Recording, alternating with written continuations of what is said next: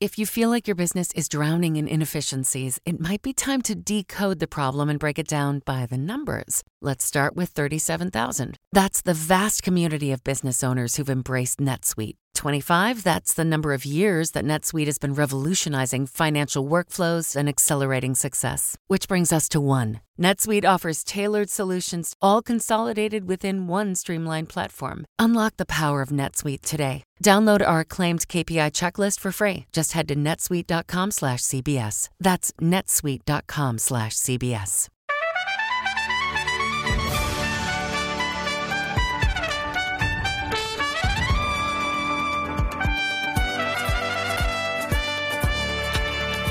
Welcome to CBS Mornings on this freezing Tuesday. I'm Gail King. I'm Tony Dokoupil. I'm Nate Burleson. And we're going to begin with this, where we hope we never again have to be in the struggle against this pandemic. But here we are. More than 142,000 Americans were in hospitals as of Sunday with the coronavirus. That's according to the federal government. The vast majority unvaccinated. Now, that was more than we'd ever seen before. The American Academy of Pediatrics says more than 580,000 children tested positive for the virus last week.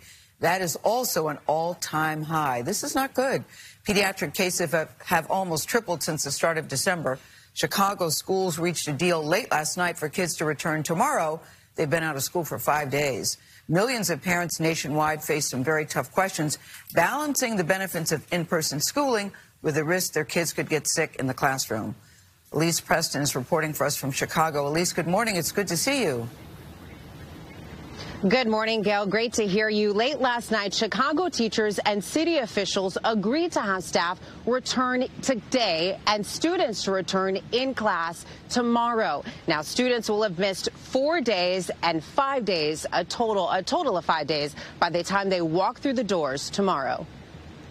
Our goal throughout this entire process was to both get our students back to in-person learning as quickly as possible and prevent work disruptions. The bitter standoff grew contentious and heated, but late Monday night, compromise won. The city and the Chicago Teachers Union agreed to establish metrics where individual schools will go remote if there's a COVID outbreak, resulting in percentages of teacher absences. There will be more thorough contact tracing and increased testing on staff and students. The district also plans to provide KN95 masks for students and staff. It's not a perfect agreement. It does include some important things which are going to help safeguard ourselves in our schools. While it's good news for the families of the more than 340,000 students across Chicago, more than 5,000 schools across the country have gone virtual since the beginning of the year. In Philadelphia, over 90 schools switched to remote learning due to staffing shortages over Omicron. Yes, in the class for her to learn, but no, because I don't want her to get sick. In Los Angeles, the nation's second largest school district, classes resumed today. But students and staff have to test negative for the virus. And so far, more than 65,000 tests have come back positive. For parents like Sharon Obsas, her child will be at home for the start of the semester. He started having symptoms, and I did a home test, and he tested positive last night. He will be missing the first 10 days of back to school, sadly. Now, the entire teachers union in Chicago will vote on the proposed agreement tomorrow. It's or sometime later this week. It's unclear if students will have to make up that missed time of 5 days. Tony?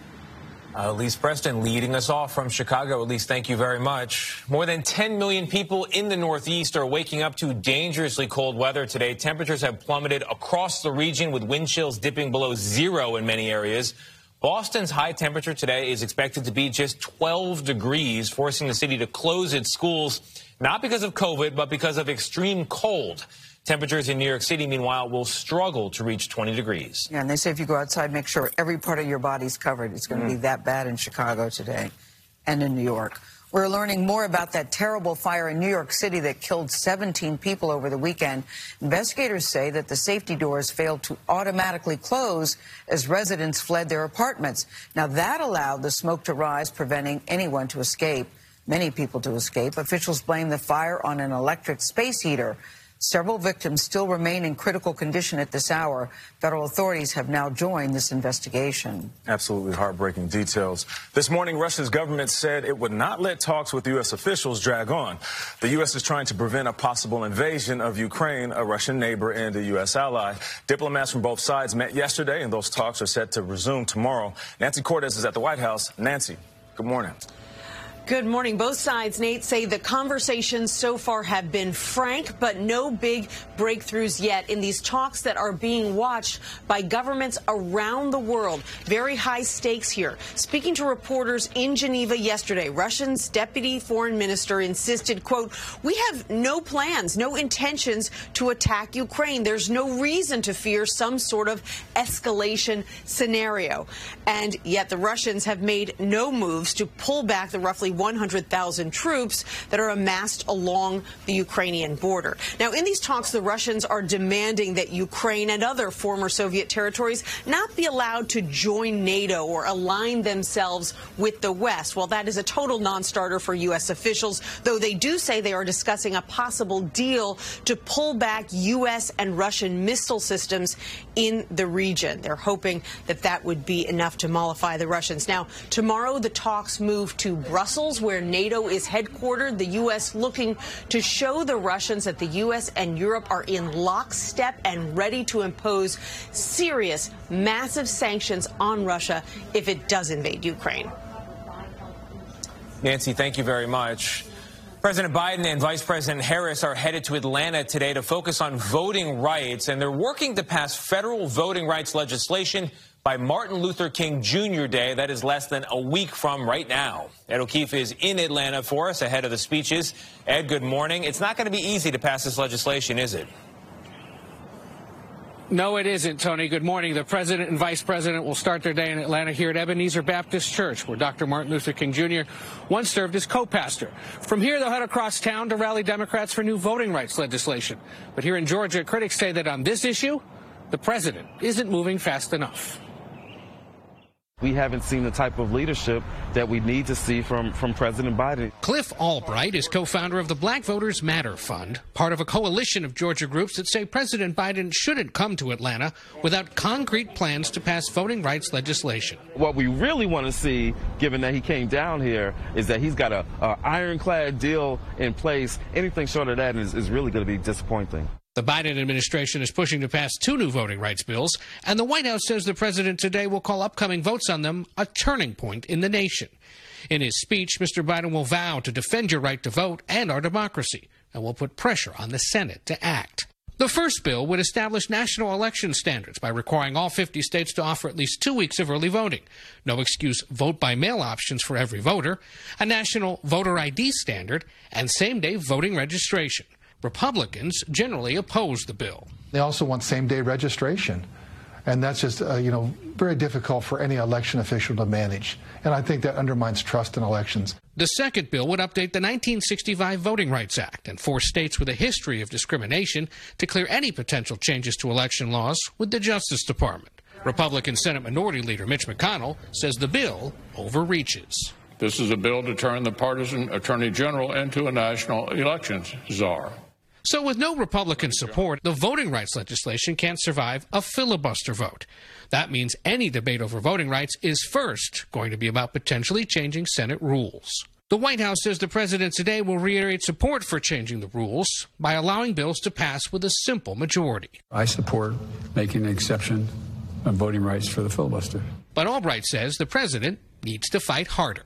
He's got to give complete, unequivocal support, not support, demand and call for filibuster reform. Well, sounds like that's what's going to be said by the president today. We'll see. And then there's the issue of getting all Democrats on board. Adding pressure to the president, some members of Dr. King's family have said the nation should not celebrate MLK Day next Monday unless Congress passes that voting rights legislation. Gail?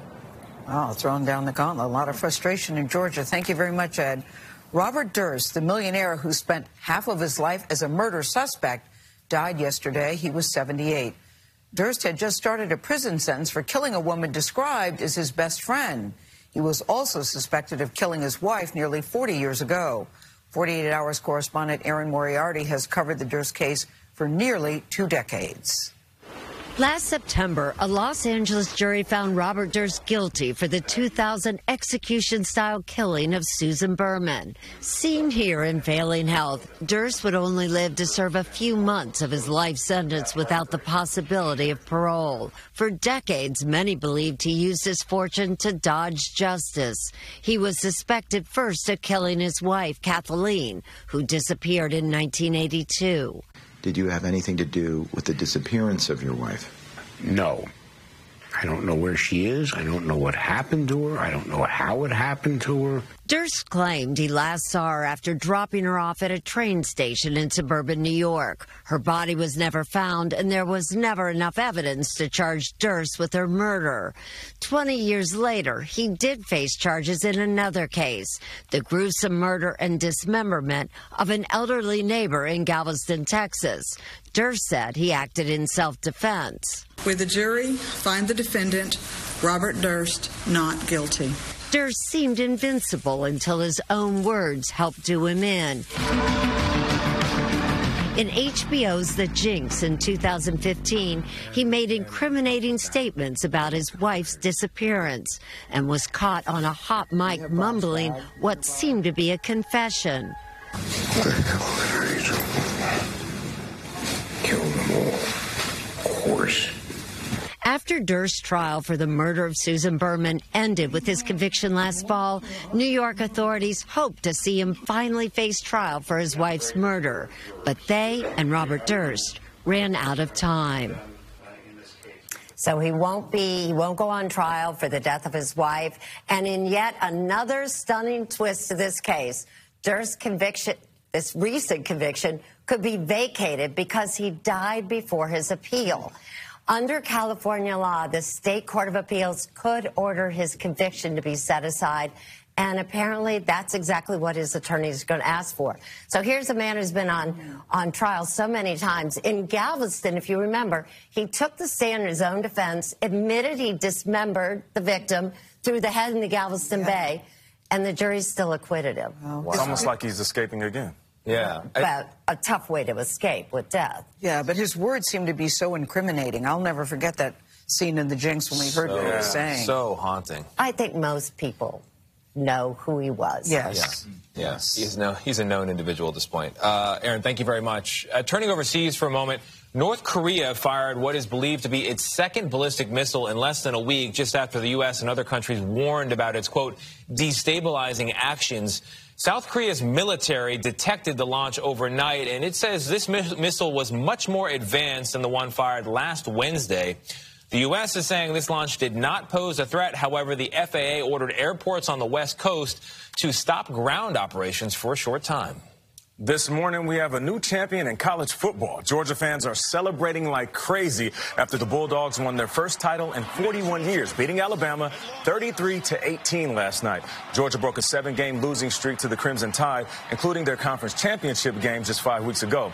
CBS Saturday morning co-anchor Dana Jacobson, she always does a great job, reports on the comeback that won them the title. Georgia sealed the deal late in the fourth quarter when Keely Ringo intercepted Heisman Trophy winner Bryce Young and ran it back for a 79-yard touchdown. I knew he was going to catch it. I didn't know he was going to run it back. The Bulldogs won their first championship since Herschel Walker carried them to a title in 1980. He's in there. Georgia's head coach Kirby Smart learned how to build a football powerhouse working under Alabama's Nick Saban through 4 championship victories. A lot of credit to Alabama, Coach Saban. They had a lot of injuries. They lost Jameson Williams in a tough situation, but our kids kept fighting and never doubted. Bulldog running back Zamir White hammered it into the end zone for the game's first touchdown in the third quarter, giving Georgia its first lead of the night. Pressure. Alabama answered back with their own touchdown to retake the lead. But Georgia bounced back. 3 more touchdowns and a relentless defense, proving too much for Alabama to overcome. And it's incomplete. Bulldogs' former walk-on quarterback Stetson Bennett was overcome by emotion before the game ended, delivering what no Georgia quarterback could for over 40 years. I love this place. I love this team. I believe in myself. I want to win a national championship here. For CBS Mornings, I'm Dana Jacobson. Wow. Congratulations to Georgia. Yeah, that's a cool quarterback name. I know it has nothing to do with your skill, but that's a very cool quarterback. Sometimes it works and it helps. That's some trenchant analysis there, Gail. Cool name. That's sports analysis. Yeah, okay. That's right. You're welcome.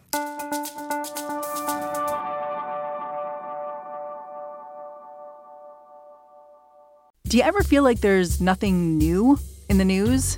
You know there are urgent things happening in the world around you, but all you hear is noise. That's why we made What Next? Our goal is to tell you the stories you haven't heard before, or maybe a different side to the story you thought you already knew all about. I'm Mary Harris, the host of What Next? And I love my job because it helps me cut through the noise of the news. And then I get to bring it to you. Together, we can figure out what next.